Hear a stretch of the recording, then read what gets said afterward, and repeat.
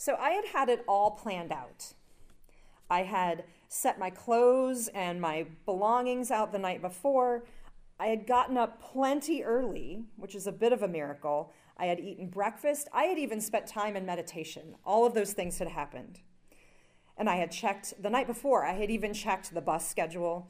And I walked out of my apartment with plenty of time to catch the bus. But, as things are going to happen, the bus, which was somehow registering through the GPS in the app I was looking at as being right there on the way, and then passing by this phantom bus that never came. So the bus was not coming and not coming.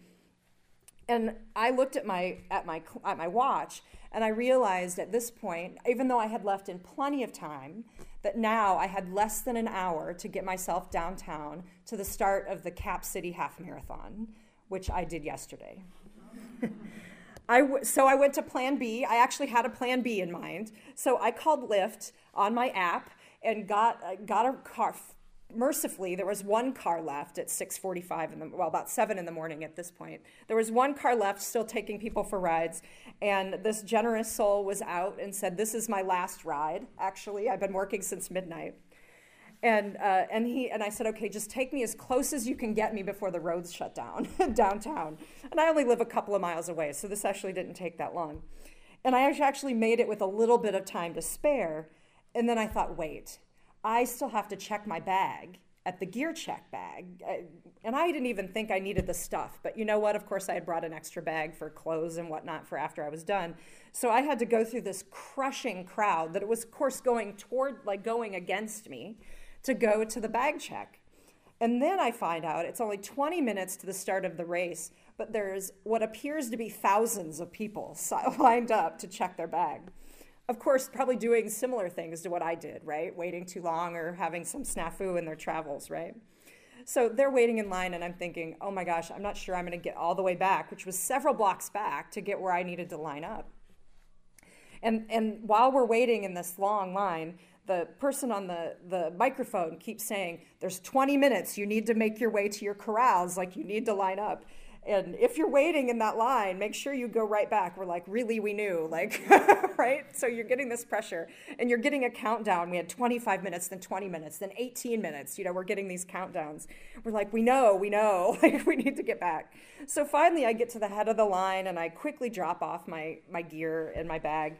And I hustle back several blocks to the corral to like another crushing mass of people, right, who are all getting themselves ready to start this race. And I found out later there were like 14,000 people who were running this particular, different distances, but various races that day. So you would have totally thought, right, given the rushed and hurried nature of the morning, that I would be totally messed up in my race and stressed out, right? But actually, no, I had weathered this storm with relative calm. Now, maybe it was the fact that I had actually managed to sleep pretty well the night before, which doesn't always happen before a race day. But maybe it was the meditation practice that I told you I had actually had time to do that morning. Maybe it was just the fact that I've now done enough races that I know that they're not going to start without a bunch of people, like who are still back in the bag check line. I know they're going to let you start at some point, even if you're not in the right space. So I know that about these things at this point. So who knows? But I did start the race soon after and had a pretty good day, actually. But I could easily be telling you a really different story, right? I could easily be saying about how that unexpected bus problem totally wrecked my attitude in my race. I could have told you about how nervous and tired I was during the race because of the early morning pressure of time. Even if the schedule had gone well, I could have been so nervous and frightened, maybe if it had been my first race. And I've had plenty of those days, that those days don't go as well because you're so tired and nervous already before the race starts. So this morning, and next Sunday too, I'm actually riffing. I tell this story because I'm riffing off of Pastor Glenn's sermon series on calming the storm. So the point, I think, that he's been making in his sermon series is that we get to hope in these times of what feels like, well, a storm, right? A fear, or anxiety, or confusion, or, the bus not coming on time, or whatever the thing is that messes us up. And I think that feeling into that fear and noticing how it works in us, or maybe how it doesn't work sometimes and it doesn't affect us, is something to explore if we're going to get to that hope that Jesus offers us. So let's dive in a little bit into our text today. This kind of fear, there is a fear in our scripture, and it's much more complex than race day butterflies that I was describing. So here's what happens. Jesus walks into this temple and begins to teach. Now, bear in mind that this particular story is happening right after Jesus' triumphal entry into Jerusalem. So the day that we would call Palm Sunday now, where people are waving branches at him and singing Hosanna, right? They're so excited. Huge crowds come to welcome him. And he has also just overturned the tables in a fit of righteous anger in the temple. So there's a lot going on as the scribes and the teachers, the priests and the scribes come up to him to talk to him. Now, it's hard to know their intent when they come over to them, but given what I was just describing, I think it's safe to say that they're aware that Jesus is causing some anxiety and fear, probably even in them, right? They're probably a little afraid and not sure what's going on with him. He's after all challenging the practices that they condone within the temple, and he has the support, at least for now, of a lot of people behind him. And that's nerve-wracking stuff. So what's interesting is that they start to talk to him, now not about the content of his teachings. Now these were priests and scribes. These were the keepers of the sacred scripture, and they knew exactly what they were talking about. They were scholars. It was their job to know about the text and about the teachings. But they don't ask him about that. They ask him rather by what authority he teaches these things. So whatever their intent, it's probably not genuinely curious what they're coming up to say to him. But Jesus, who is very wily, so when we think about, acting like Jesus would act, remember that he's really wily, like this is a thing, and turns the question back on them. And he says, I will also ask you one question. If you tell me the answer, then I will also tell you by what authority I do these things. Did the baptism of John come from heaven, or was it of human origin? And he engaged in a quid pro quo of sorts with them. So assess the authority of John and tell me about its source. Now, after all, these are the chief priests and the scribes, the scholars, the keepers of the sacred texts, like I said. Now, if they don't know about that, then who does, right? But what's interesting is that they don't actually reflect on the sacred scripture or centuries of teaching about this, which they have in their minds, or at least at their fingertips, they should know, but they reflect instead on the implications of their answer. So they're not worried about the right answer, they're worried about what people will think. Because if they say that John's authority came from God, which a lot of people believe, then Jesus can remind them that they need to be more faithful. If they say that it's a human source, then they risk angering these crowds who are now with Jesus and were with John before him. So there's risk involved here. They're actually making shrewd political calculations and not discerning God's will through prayer or even by consulting scripture and law for guidance, which was actually their job. They are really afraid of what people will think about them. And I don't know about you, but I think that after those first primal fears that we have, like of getting killed by a wild animal or starving to death or something like that, right? Those primal fears, I think the original human fear just might be the fear of what other people think. And it's totally understandable in this situation. These chief priests and scribes are caught between a rock and a hard place, and Jesus just made it harder. Their authority is tenuous. If you think about the context, the Roman authorities who occupy Jerusalem give them authority over religious matters, and they can take it away just as easily. Romans pay little attention to them unless they make enough noise that draws negative attention. And Jesus, who's getting people to rise up in his support, is making just that kind of noise. And that's scary. They don't want the crowds to question their authority either, choosing to follow Jesus' take on ancient Hebrew law rather than their own. So Jesus, who's the outlier, the uneducated preacher that is compelling these crowds, has relatively little to lose in this situation. He rests his ultimate authority on God and, at least for now, the support of the crowds. Now, let's pause for a second and not get too judgy about these priests and scribes, and without at least looking at the log in our own eye, right? So how many times have you been in meetings or conversations with people who are discussing of the merits of a decision, right? Or who are discussing, they're not discussing the merits of a decision or necessarily God's will for a particular faithful group, if we're talking about a church group, but they are calculating what people will think about the decision. Now, I have spent hours and hours with church leaders in lots of settings. Before I came here to FCC a couple of months ago, I've worked in the United Church of Christ in actually 4 different conference settings and the national setting of the church. So I have spent more time in church meetings with different church leaders than I could shake a stick at. So and I've spent time while they're weighing decisions about some bold new initiative, or sometimes it's even a small, relatively small decision, but one that they know might rile some people up. So what ends up happening is that they spend almost all of their time, like the chiefs, the priests, and the scribes, fearfully mapping out the pushback they think they're going to get from a controversial decision. Now, even if that pushback comes from just a few who may not like it. Now, I've heard people go round and round about decisions ranging from who they might nominate to a governing board to what kind of carpet they're going to pick for the narthex, or whether or not they're going to keep a particular potluck dinner, even though no one's showing up for it anymore. And they give little attention to the merits of the decision itself, but instead become consumed with what people would think about it. They are always afraid. That fear creeps up, and of the aggravating voices that might rise up in light of the decision. Underlying the stories that I was just telling is the same tension that exists in Jesus' story. So apparently this is an ancient practice of worrying about what other people think.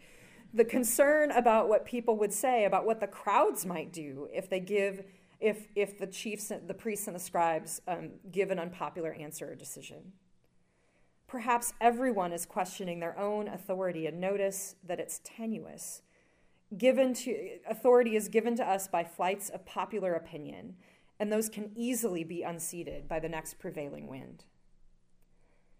In any of these cases, people are nervous, fearful of what might happen to the institutions they protect. They're afraid of what people might think and what trouble they might make against any particular decision. Now, Brené Brown, who some of you may have read, is a researcher who writes and speaks about shame and vulnerability. And she often says and writes that acts of bravery always require risk and vulnerability. Now, countless other books on leadership reminds us that some vocal opposition to change is to be expected, a normal, natural part of the process with any group of people. And this decision wrangling that I'm talking about certainly isn't limited to a committee or a boardroom. We do the same thing with family and friends, right? Think about the holidays, right? So we may not have the energy to go to 2 Thanksgiving dinners or room in our stomach for all that food, but we go anyway to 2 different dinners because we don't want great Aunt Mary to be disappointed in us, right? It's not because we don't love her, it's just that we don't want to eat that much food, right? Or have the energy to go to 2 different houses. But we contemplate what that person's going to think. So in order to do the bold thing, the brave thing, we must move through our fear of what people might think in order to do it. And how do we do that? Now, we develop lots of ways of dealing with fear, and some are healthier than others, truth be told. We can numb fear through too much food, drink, or legal or illegal substances sometimes. We deny fear and simply do the risky or just plain dumb behavior, right? Regardless of the risk to ourselves or others. We sometimes externalize our fear so that we can experience it somewhere else out there rather than dealing with it in front of us. by watching maybe sci-fi and horror TV shows and movies. That's one of my personal favorite tactics, by the way. There are healthier choices, though, and it's what I think is we often do through ritual or spiritual practice. We ritualize life transitions like marriage, funerals, rites of passage like baptism or moving into adulthood, to celebrate these scary and difficult changes, right? And connect them to God and tradition and community, rather than simply resting in fear or numbness all alone. Now, just as I promised a few minutes ago, it is your turn to chat for a few minutes. And I'm going to invite you to find a partner somewhere here in the room, 2 or 3 people just sitting next to you, and talk for just a few minutes about what are some of the ways you move through fear when you think about it. What are some ways that you move through fear? Maybe what calms you down enough for you to be able to use your voice or to set that boundary that's uncomfortable to set, or to make a hard decision. So talk with a couple of people sitting around you, and I'll just give you a few minutes to talk about that, and then invite maybe 1 or 2 of you to share what you shared in your small group. So go ahead, find a friend. So let your partner wrap up their story if you're still finishing that up.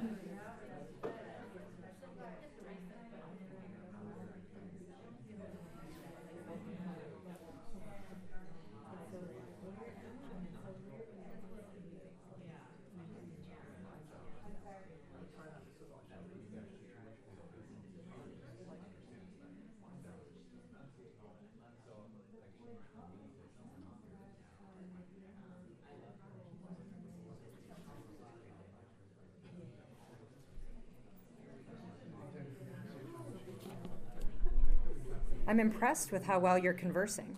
This is awesome. I love it. It is a good question, right? So are there 1 or 2 people who want to share what maybe you and your neighbor talked about, some ways that you move through fear? Yeah, go ahead. Okay, so between us, we exercise, we meditate, we go to bed, and hope that tomorrow will be better. Right? And what else did we do? And gardening. Boxing. And boxing, and that's exercising. So, and her mother watches murder mysteries. Just like you. I think it's just like Right. you. When she's frustrated, she has to kill somebody off. Right.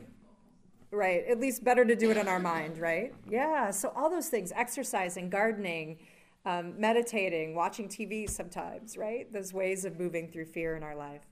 Anything else? Other ways? Yeah. So we talked about breathing, taking a deep breath before you go through that scary moment. I love how you referenced Brené Brown. She's one of my favorites. And I think to take that breath before you become vulnerable in order to really respect the situation and give it dignity, to do so peacefully. Yeah. Yeah. Taking a deep breath, exercising, referring to scripture. Right. Well, it almost is like I asked you to say that, which I actually didn't.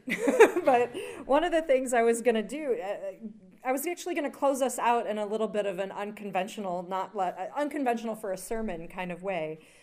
When I was describing to Carol that one of my practices, I've been a yoga practitioner and a teacher. Well, I've been a practitioner for almost 15 years and a teacher for about 9. And one of the ways that it's taken me years to develop this, but now when I feel that sort of, that feeling in your chest when you're nervous, when you get that sort of tightening feeling and your breath gets more shallow, I almost reflexively slow my breathing down.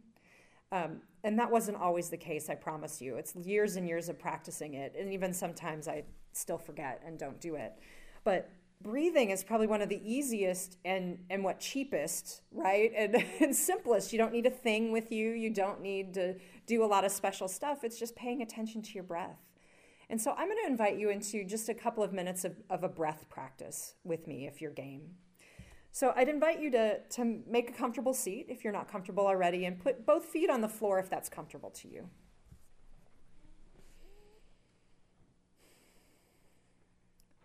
Go ahead and, if it's comfortable, close your eyes. Notice the weight of your feet inside your shoes resting on the floor.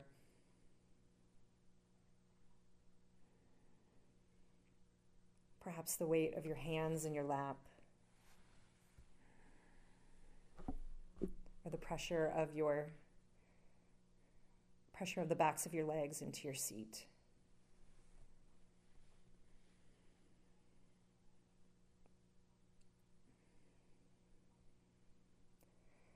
Go further, a little further inside, and notice the gentle rhythm of your breath. No need to control it, simply observe it. Notice its shape, its texture, maybe its length inside the body.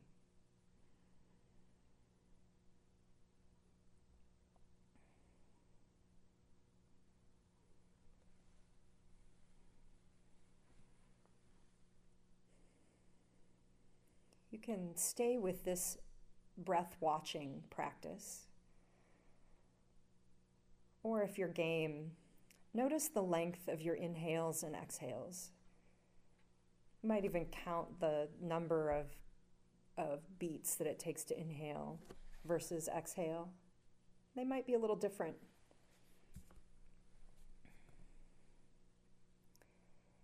If it's comfortable, even out the length of the inhale and exhale.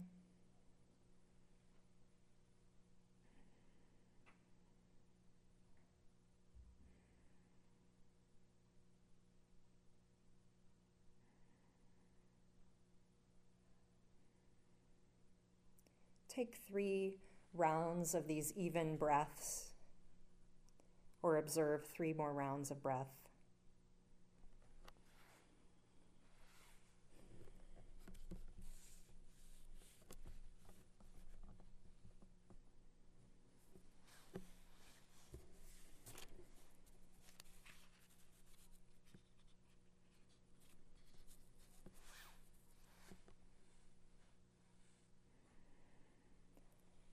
As you complete that 3rd round of breath,